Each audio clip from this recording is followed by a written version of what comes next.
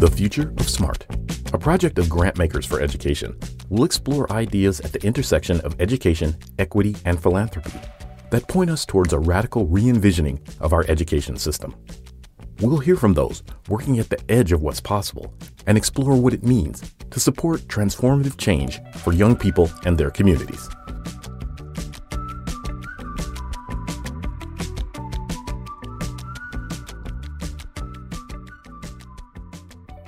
Hello, everyone, and welcome to the Future of Smart podcast, a project of grant makers for education. My name is Olka Joshi Hansen, Chief Program Officer of Ed Funders, author of the book The Future of Smart, and your host.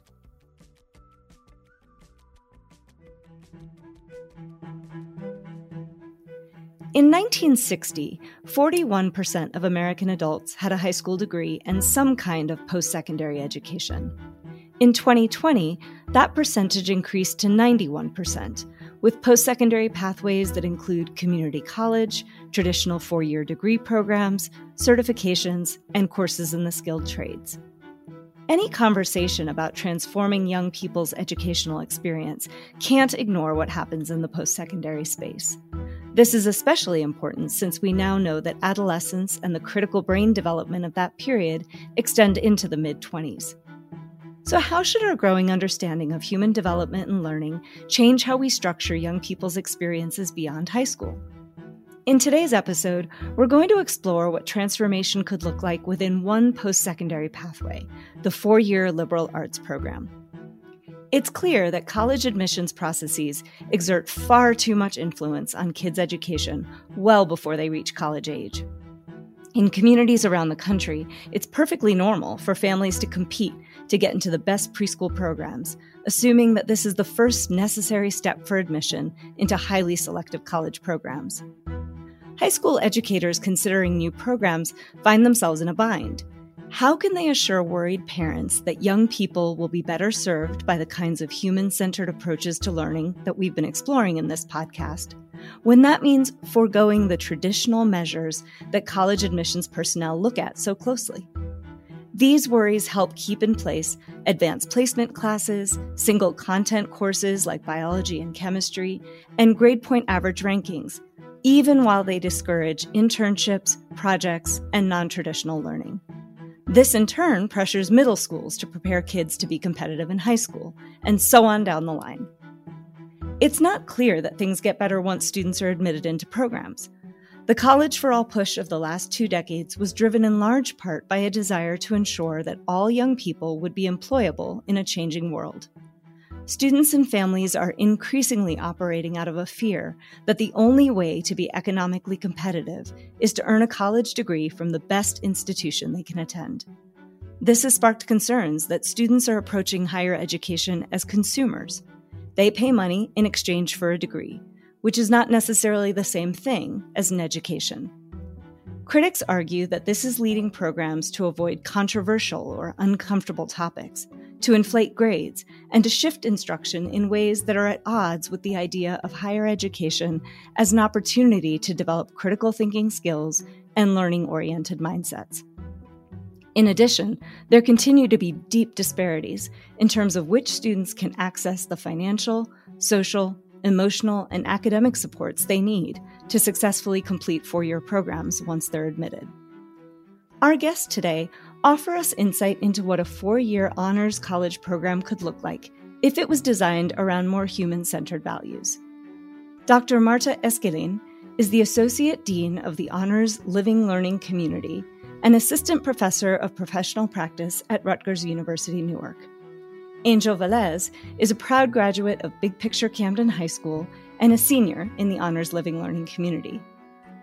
The HLLC is redefining the notion of honors by creating intergenerational and interdisciplinary learning communities that are made up of students, faculty, and community partners who are focused on tackling some of the nation's most pressing social issues. The HLLC takes on notions of merit and who's deserving head-on, framing them as a challenge to identify and cultivate the untapped talent of our nation's increasingly diverse new generations. Marta describes the critical questions that drove the design of the HLLC.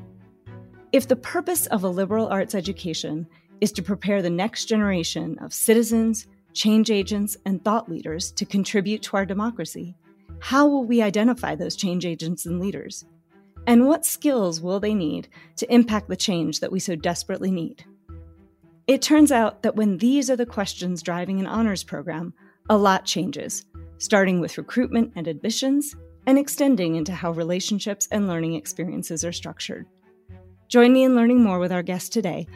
Angela and Marta, I'm so happy to have you here. Thanks for joining. So I want to start just with a question about you. You know, who we are as people and our own journeys really shapes what we do every day. So Marta, I'd love to hear what it is about your personal story that inspires you to do the work you're doing today. Thanks so much, Olga. So I'm originally from Brooklyn, New York, but grew up primarily in Montclair, New Jersey, which is a suburb outside of Manhattan. And my father is Afro-Puerto Rican. My mom is Russian Jewish. They moved from Brooklyn with us to Montclair in the 1970s. Because it was more affordable at the time to raise a family there. And they heard that Montclair was very welcoming to mixed race families. Montclair is known for its diversity and progressive public magnet school system in which kids from upper income and the predominantly white side of town went to school and were bused to the same integrated school with kids from the middle and lower income Black side of town. That representational diversity didn't always translate into real diversity and integration in the classrooms. So my experiences with racialized tracking, where the classrooms match the neighborhoods, and the quality of education and college guidance in my Black and brown classrooms mirrored those of many under-resourced schools in communities of color across the United States. That experience left me feeling really alienated from my educational experience. And at the same time, the white students in our AP courses in the same public school received more of a private school education and were affirmed and valued for their intelligence. The result for me personally is that I believe I only went to college because of my white adjacency. So my mother, who was college educated, taught me and helped me with the college application process, brought me to college visits, and I eventually graduated from high school with no guidance from a guidance counselor and no confidence in my intelligence or academic abilities. And it wasn't until I went to the University of Vermont where I had my first Black woman professor, and I was told that I was smart, and quickly became a scholar of sociology and women's studies under her tutelage. So this experience generally taught me a few very profound lessons that have deeply informed my career, my work. And they are really that one, the real question for me, the critical question guiding my work is, why are Black, Latinx, and students from economically marginalized backgrounds not graduating college at the same rates as their peers, right? And there are two possible answers. One is the problem lies with the students, their communities, and families. Right? That there's something wrong with us that needs to be fixed, right? Which we know is a deficit paradigm, or it's structural, right? It's systemic. The answer lies in the systems, structures, policies, and procedures designed to educate our children. And I believe that it's a systems issue that is informed by a deficit paradigm. But the reverse, what I will say is that, these kinds of deficit paradigms, which label Black and Latinx students specifically as less intelligent, lacking skills, knowledge, and competencies, have extremely detrimental impacts on academic success and psychological well-being of students of color.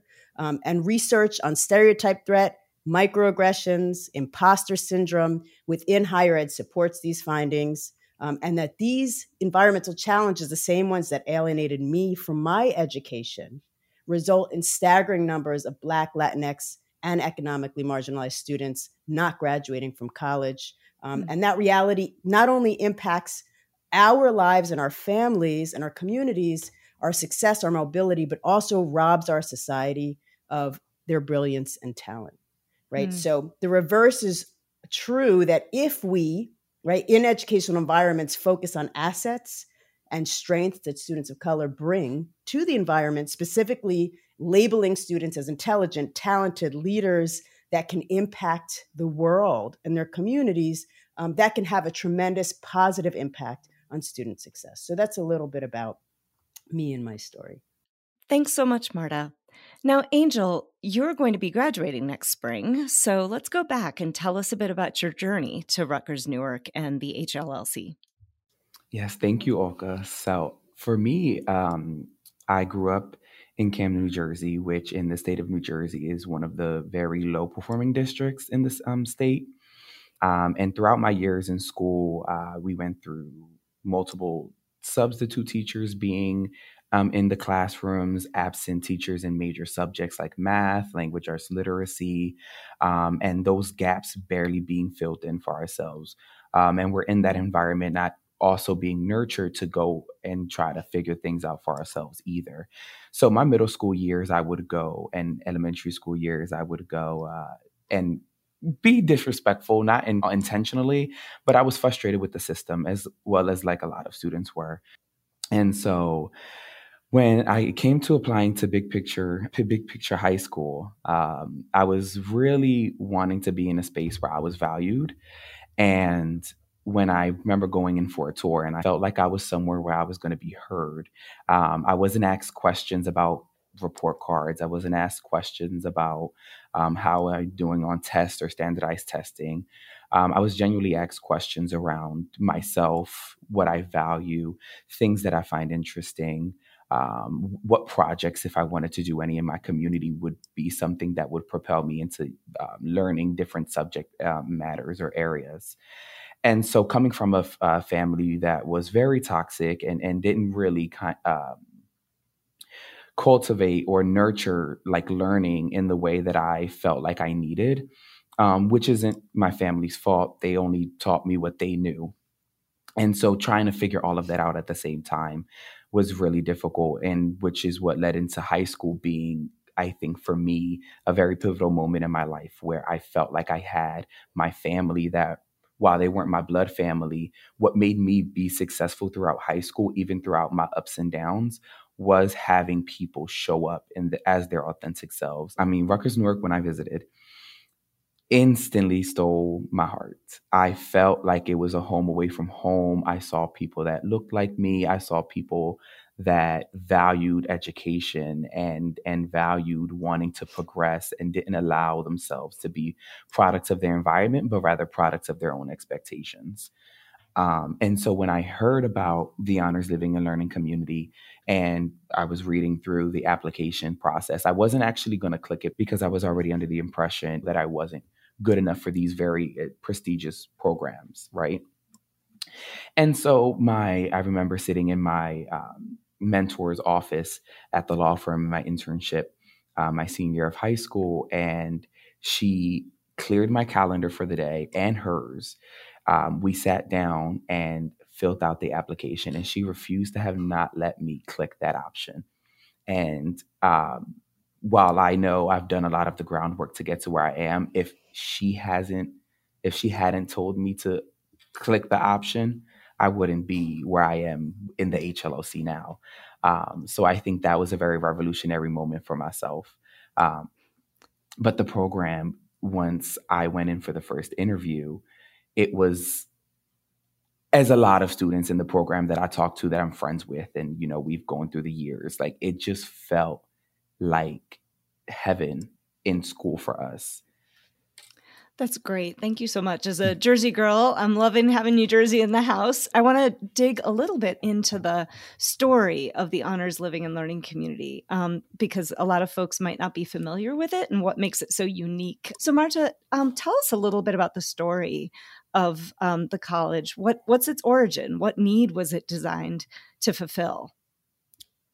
Absolutely. So at Rutgers University Newark, we have embarked on a really exciting journey, guided by a few critical questions.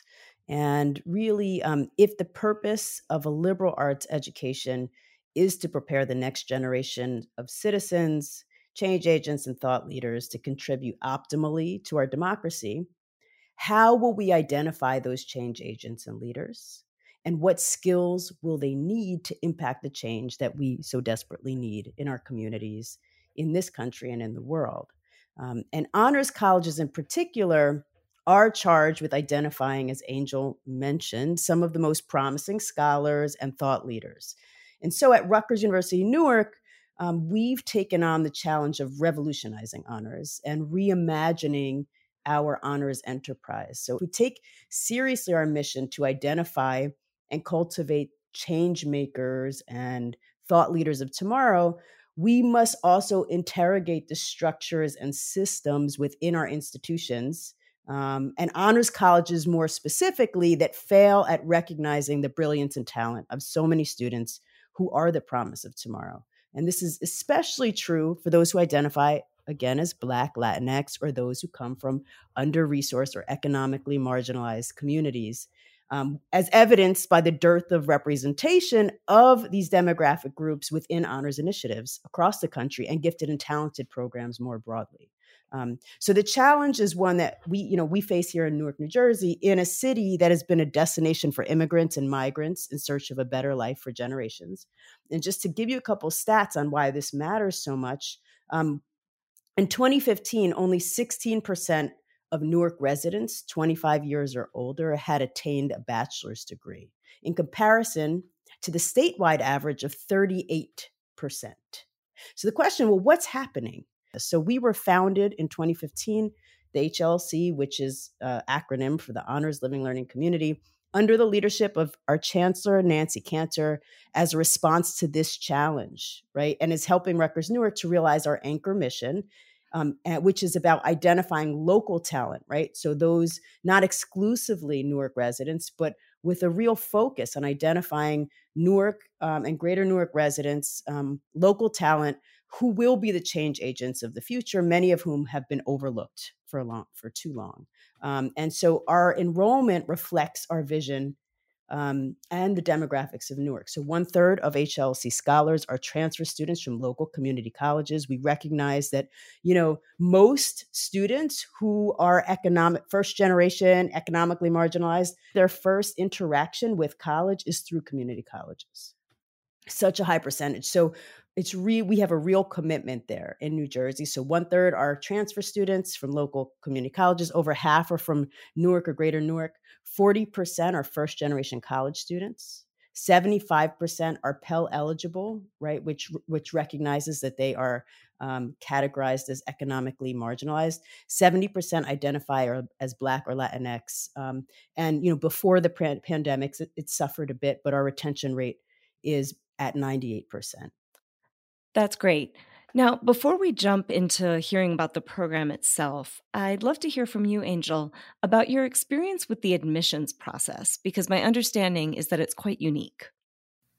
Yes. So one of the beautiful things I learned at BPLA was public speaking and being able to, in exchange, in not taking exams, we did 45-minute to an hour and a half presentations 4 times a year, each marking period, to demonstrate what we've learned in each of our subject classes.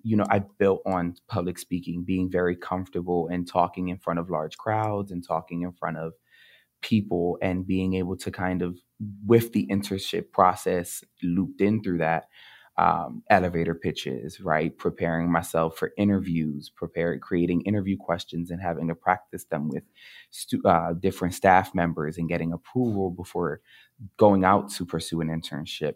I think once I went in for the first interview and saw that it was like the Honors Living and Learning Community was an interview process, I think that instantly kind of made me feel very comfortable and it was reassuring to myself that this is someplace I need to be, because it's already up front, not worrying about exams. And it to me, I personally don't demonstrate. I don't like demonstrating what I learned through a piece of paper.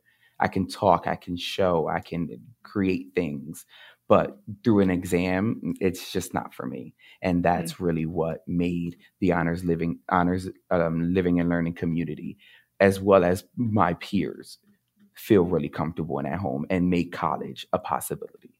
So Marta, I'm going to go back to you to tell us a little bit more about the application process. What were the values that drove that design? And why were those values important, particularly given the ways in which you wanted to open up the experience of an honors college to more students? Absolutely. Great hearing about how Angel experienced the process. And I just want to start by saying, it's very important to us that we didn't have any barriers to access for students to the application process, right? And that is one distinction, a big difference, I think, between our honors college and other honors initiatives. The model and the admissions process and kind of the values that undergird it. First, we had some critical questions again. How are we going to identify this next generation of thought leaders? What skills will they need to be successful to impact change? Will we miss them by relying primarily on standardized test scores to determine who gets a seat at the honors table? And how do we actually do it, right? So in terms of the admissions process, we've designed a holistic admissions process that really eradicates structural barriers while also simultaneously critiquing these deficit-based ideologies. So in addition to the regular process, students come in and, as I said, they go through a two-phase process. The first interview, all you have to do is check off that you're interested. And actually, we're changing the process now that it's automatically checked off. So you have to uncheck it to not get invited. So we're doing everything we can to get as many students through the door as possible. They come in, they go through a 3-hour interview with a number of interactive activities focused on absolutely talking about values, experiences, being involved in group projects, thinking about if you could change your community or if you could allocate resources in different ways, what would that look like, right? They have to create things together. And they are observed by faculty, staff, older HLLC students, right? So you could be a fabulous scholar, but if you're in a group activity and you are cutting people off or dominating, not letting anyone in, or you're totally disengaged, right? There's so many ways that we expect students to interact because that is what our classrooms look like. They're living together, but also in the world, right? Angel talks about project-based learning in the kinds of careers that people are going to be involved in terms of community organizing and working across community. How do people work together? So I think there are a lot of skills, knowledge, right, that students need that are definitely not measured, even in terms of looking at a transcript in that process. And so students are evaluated, and then we call about 60% back based on their scores to an individual. And there we do a deep dive into a student's personal narrative, their story, what have the obstacles been. We're looking at criteria related to resiliency that is really from a culturally responsive place. So Tara Yoso has a cultural wealth model where she's really thinking about, not measuring a student based on how they would be able to navigate systems and do they have cultural capital to do that, based on kind of a Eurocentric model. We're looking at how have you made it to this point, right? Students who have made it to this point so far, especially if they've dealt with obstacles, have transferable coping mechanisms, motivations. That's what, Angel, I loved what you said when you said measuring students, I think, by expectations. You said it so brilliantly, right? But really understanding that they are brilliant already. They are resilient. How do we figure out how to translate those into an academic environment, right? And see them as assets. Those strengths coupled with high touch support, as well as really culturally responsive pedagogy, which is really important, right? Students seeing themselves in the curriculum, being inspired, we think is the recipe for success. But it is a competitive process. We choose 80 students out of hundreds and hundreds of applications.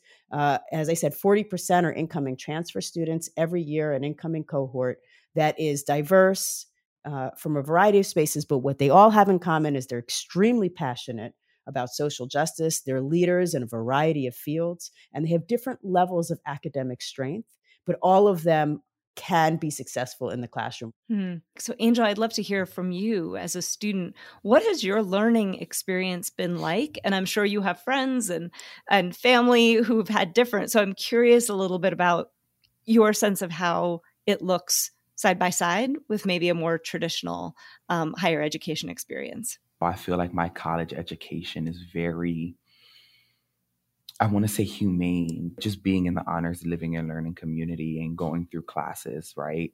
I was in Dean Escalin's navigating spaces, places, and identities class that really was the stepping stone for me in opening my mind and world into the different things that normal education, higher ed models don't really tap into. And just all the multitudes of different classes that I was able to go through with students from different backgrounds that we're in the same class, but different things are happening in our minds. We're thinking of these things differently. We're coming together to talk about the broader topic and just with all our different views on that topic. I think, for me, it's been something that I've been so appreciative. I'm a firm believer that I am where I'm supposed to be, with who I'm supposed to be with, and doing what I'm supposed to be doing. This program has really just affirmed me in the things that we do and the powers that we have intellectually within that we can do in our communities, the way we can go out and enable others and tap into others that may feel or lack the same support that we're receiving, to be able to go back and I've gone to Camden one time since I've been into the university. I've gone to visit my high school, and it felt good to be able to talk to students there and really let them know that what you may think is an obstacle for yourself truly is not an obstacle once you have the proper support in your circle and people that know. It's hard to always see or believe something about yourself you can't see. And it's beautiful when you have people who can see that in you. And then once you realize that and you come to that realization afterwards. Thanks. So, Marta, Angel's given us this feeling and the experience. And so, again, tell us a little bit about the design of the learning experience and the components of that have allowed Angel to walk away with this sense of himself as a scholar, a student, and a person. So, what I'm hearing Angel talk about is the ethos of this program, which is important. And I actually think that conveying an ethos, giving students a sense of belonging to something, a sense of purpose, is missing from a lot of programs. So I can tell you about the elements, and I'm going to, but ultimately, we do a lot of work to help affirm. We recognize that students are walking in with internalized inferiority, right? Complexes, with imposter syndrome. That's one of the first things I say in the orientation, right? There are a couple values that we hold dearly. One is, we did not make a mistake on you. Right? We believe in the students who are there. We thought very carefully about it. So we want them to know that. We recognize that many of them are coming to the table having internalized ideas that they are not smart enough. They shouldn't be here. So we have to do the work to make them understand that they do belong. And then secondly is a community building. A core component of theory of change for us is that cohort model, which reflects a family unit. Right. And I'm not saying that everyone comes from a great family unit, but what I will say is that generally we come from communities, many of our students, where family and community is valued. Right. That sense that we're larger than our immediate nuclear family. We need to depend on each other in different ways. We reinforce that value. Right. So that you're looking at your peers, that this is your family for the next few years. Right. And your success is not individual. It will be based on the strength of our cohort. So we do a lot of work to build that. So I wanted to say that at the outset, and that our deans reflect the demographics of our students. How often do you go to higher ed institutions where you have people of color who are in these roles? So those are a few pieces, but the core elements of the program are, one, They take core classes together, 18 credits. Like any honors college, there is a minor or a core curriculum focused on themes of local citizenship in a global world through a variety of disciplines, right? So if you're you want to be a doctor, you need to be culturally competent. If you're in business, how do we create, financial literacy for our communities? If, humanities, arrange, right? But so our courses focus on those themes and they're community engaged. Right. So many of our courses are taught by faculty who are involved in projects in the community. So students are engaged with community organizations, thinking together about how to address some of the local problems, learning from community members. And as Angel talked about, we have a core curriculum, 3 courses that all students take when they come in. So they learn cultural competency, a whole course focused on identity, social, kind of thinking about self in society. Who am I? What are the issues that are important to me? What are my experiences? And how do I understand others and their experiences so that we can support each other and build together, right? And that I can have a lens that is more broad and holistic in understanding issues outside of my own worldview, right? We have courses focused on how to actually make change, grant writing, how to develop a project based on an issue or a need, right? And that is informed by community leaders. Community leaders come in regularly from Newark to talk to our students about the challenges. They're the ones that give critique, right, on the students, on the project. So we don't have the model of going into a community as experts. We are learning from community. And that's the anchor vision, is really a reciprocal vision, right? So they are taking courses together for the first, 2 years or so. And then they spread their wings. Okay. And they go off and they bring these skills and these lenses to their classrooms. Our faculty across the university will tell you, I know when I have HLC scholars, they are active. They are, asking critical questions. They are inspiring the class, right? And so it's powerful, and they live together. We have a new building that finally went up right in downtown Newark. That is both a residential space, classroom space, community space. And so that residential experience is also really important. Higher ed feels like it's at an existential crisis. We're hearing lots of conversations about how the tuition model is broken, the application process is biased, diverse students, especially first-generation college students, aren't getting what they need to graduate. So for funders and other people working in the post-secondary space, what are some of the most critical lessons that you would offer up? I would say, number one, I think there's real benefit to cohort models, and we are not the only ones doing this. Whether it's specialized programming based on identity, based on academic interest, but there's something really powerful about in your first year when you come in, being in, even if you can't do a living learning, commuter schools, but this idea of going through a curriculum with a group of people with focused support from faculty, from academic advisors, this kind of high-touch wraparound services is what we call it, right? So let's say Angel or any student comes in and says, I'm struggling in this particular class. We have connections to the learning center, to the tutoring center. Oh, I'm feeling emotionally overwhelmed. Let's call up the counseling center, right? So part of what happens, we think about why students don't make it. They fall through the cracks. Financial barriers. So clearly, how do we increase financial aid, right, for students so that they can pay for college, but also that they don't have to work so much? A lot of the students who we're with, that's actually a re-education we're doing. We give our students full residential scholarships for the time that they're with us, right? So transfer students, 2 years, incoming first years, 4 years. Imagine you don't have to work full time and go to school, right? Because all of that time you're spent working, you're not studying, right? You're not engaged in your classes. That's the benefit of being economically privileged. You don't have to work. And then finally, I think this is really important. Angel mentioned it, but I'm a real fan of thinking about culturally responsive pedagogy. In those spaces, what would it be like if all students who were coming in were really able to be in courses where they're connecting deeply with other students, seeing themselves reflected in the curriculum? There's the sense of belonging, especially for students who tend to drop out. There's so much research that is a huge factor, right, in determining whether a student stays in school. And then the final thing is mentoring. Peer mentoring models we have a peer mentoring model, we have a faculty mentoring model, and that is something that universities and schools can develop, right, that is not actually a high cost. It does take focused and intentional critical reflection, okay, about what you're already doing and shifting.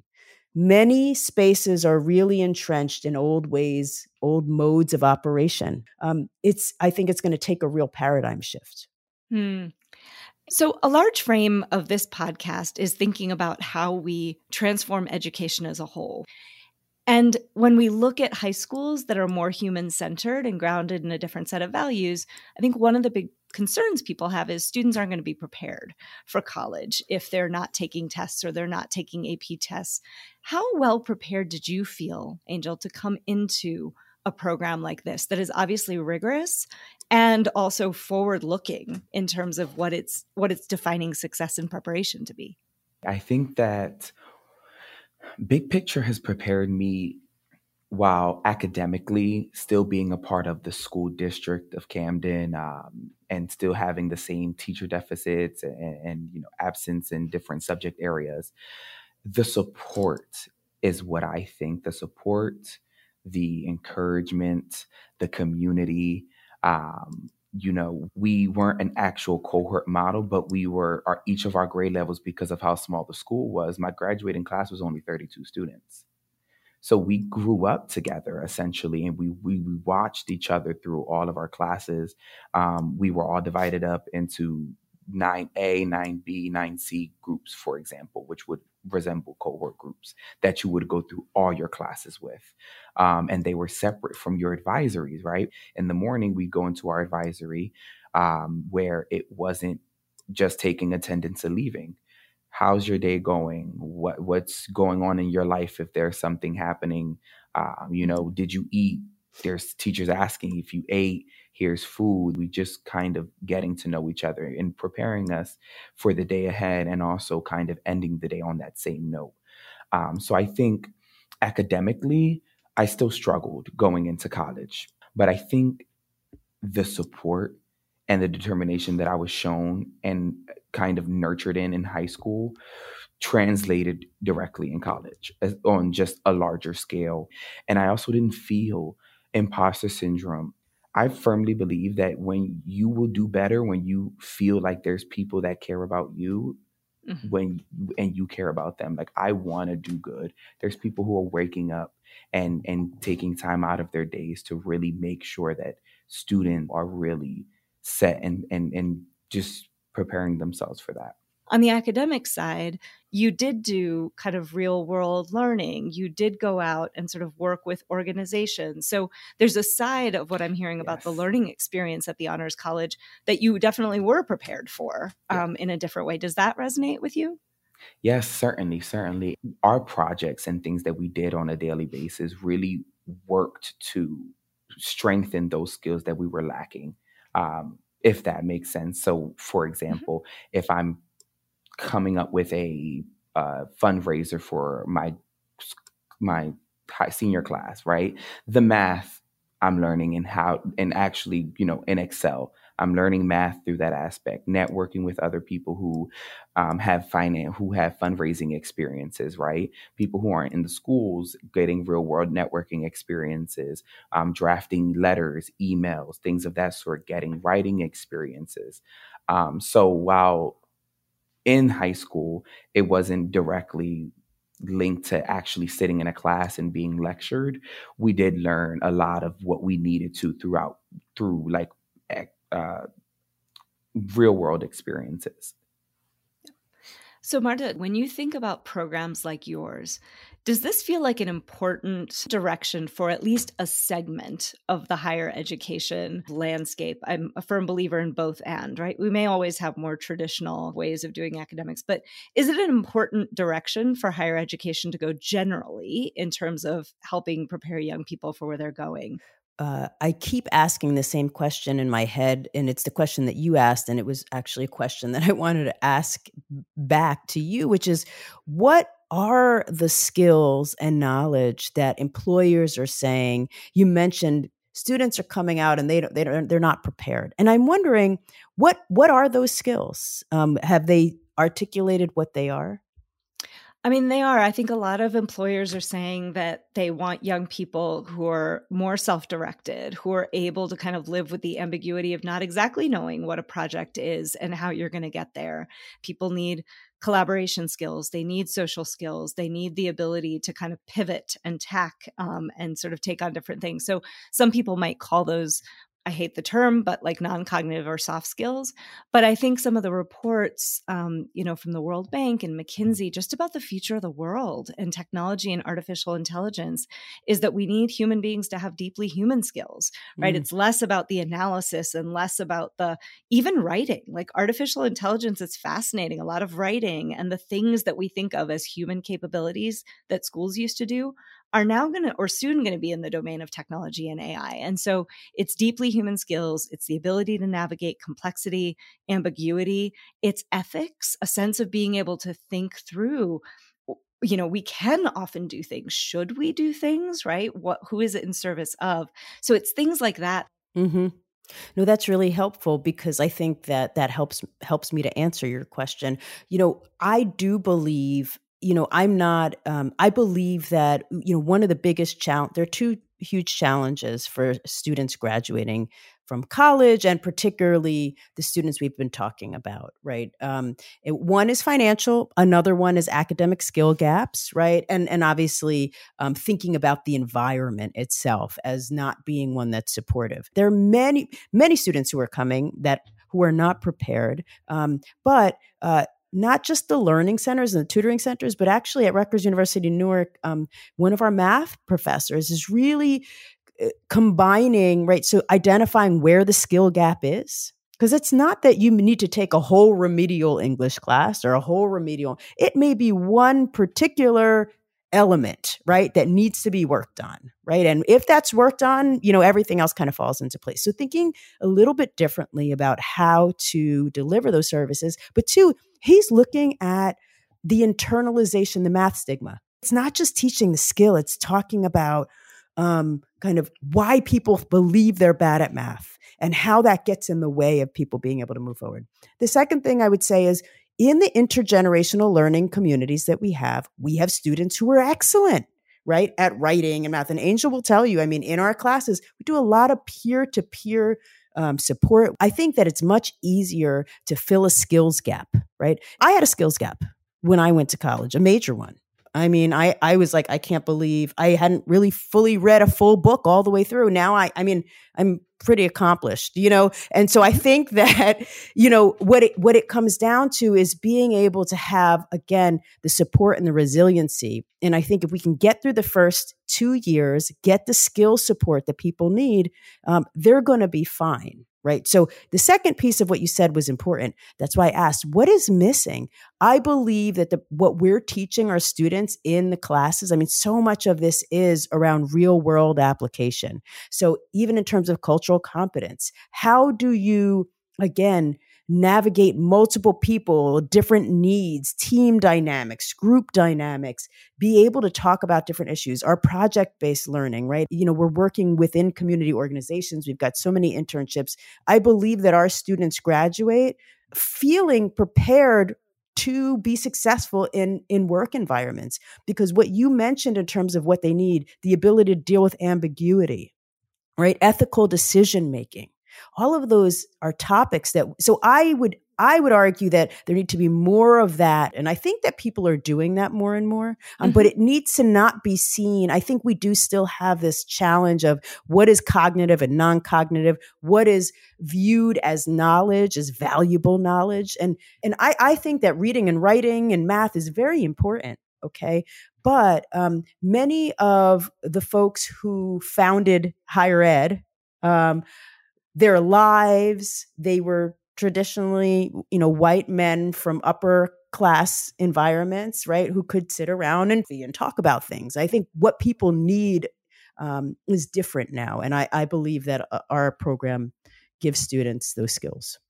Well, and I just also want to name, it's not enough to integrate these things in terms of let's do another course on ethics or ethical decision making. It's actually the difference between thinking about it and doing it because you're working in a nonprofit or on a project where all of a sudden you're grappling with the real world implications. So it's the difference between abstract understanding of something and your embodied lived experience of learning it. And those are kind of two different things. So, a lot of our listeners are funders. Many of them work inside of K-12. Many of them work inside of higher education and are interested in having an impact, helping practitioners and learners like you shift the system to better serve more students. What advice would you offer to funders in terms of their own thinking or the things that they should be learning about if they want to do this in meaningful, sustainable, long-term ways? Yes. I think I would be thinking really clearly about infrastructure kinds of changes. At the end of the day, the reason why we are successful is because we have support from the top. Our chancellor, the institution has dedicated resources for this kind of work, right? Let's look at the best practices, wraparound advisement, financial aid, cohort models, living learning, peer mentoring. How do we integrate some of those best practices into the larger infrastructure so that all students receive them all the way through? Angel, I want to ask you the same question. What are the things funders should be thinking about or looking at if they want to make sure that students like you are better served from the start to the completion of this first stage of formal education? I think speaking and, having conversations and seeing what is needed and actually talking to people, not kind of looking for a way to give your money, but knowing that you've built a connection that you are going to be able to help sustain and it grow into something, right? Because we know that this is the generation that is going to grow into the next generation. So I think showing the younger generation as they're going through this system and figuring out how to best support them to be the next thought leaders and tastemakers in their industries. Showing them that now would make them be able to do the exact same thing from when they have children or when their next generation is coming through. Can I ask a clarifying question? Yes. So are you encouraging funders to make sure that they're going out and talking with young people directly to understand what they need? Or are you saying invest in programs like what you were describing with Big Picture and your high school experience where you as a young person are given the opportunity to have educators and mentors like your law firm mentor that do that? Or is it both? I just want to make sure folks are walking. Okay. I think it's both because everything is it can be very relative depending on the person, but I think genuinely both, because it would make it more meaningful on both ends also. It wouldn't feel like it's a transactional thing happening. It wouldn't feel like someone is just doing something to say they've done it, or it wouldn't feel, it wouldn't just feel like a transaction. It would genuinely feel like, there's a connection being made and that there's support being poured into someone or a group of individuals, a school, a program, a university, etc. And if I were to pull from a couple of other things I've heard you say, also thinking about how do we value the different skills that students kind of come in? How do we allow them to access an education that gives them different ways to sort of access and show what they know and who they are?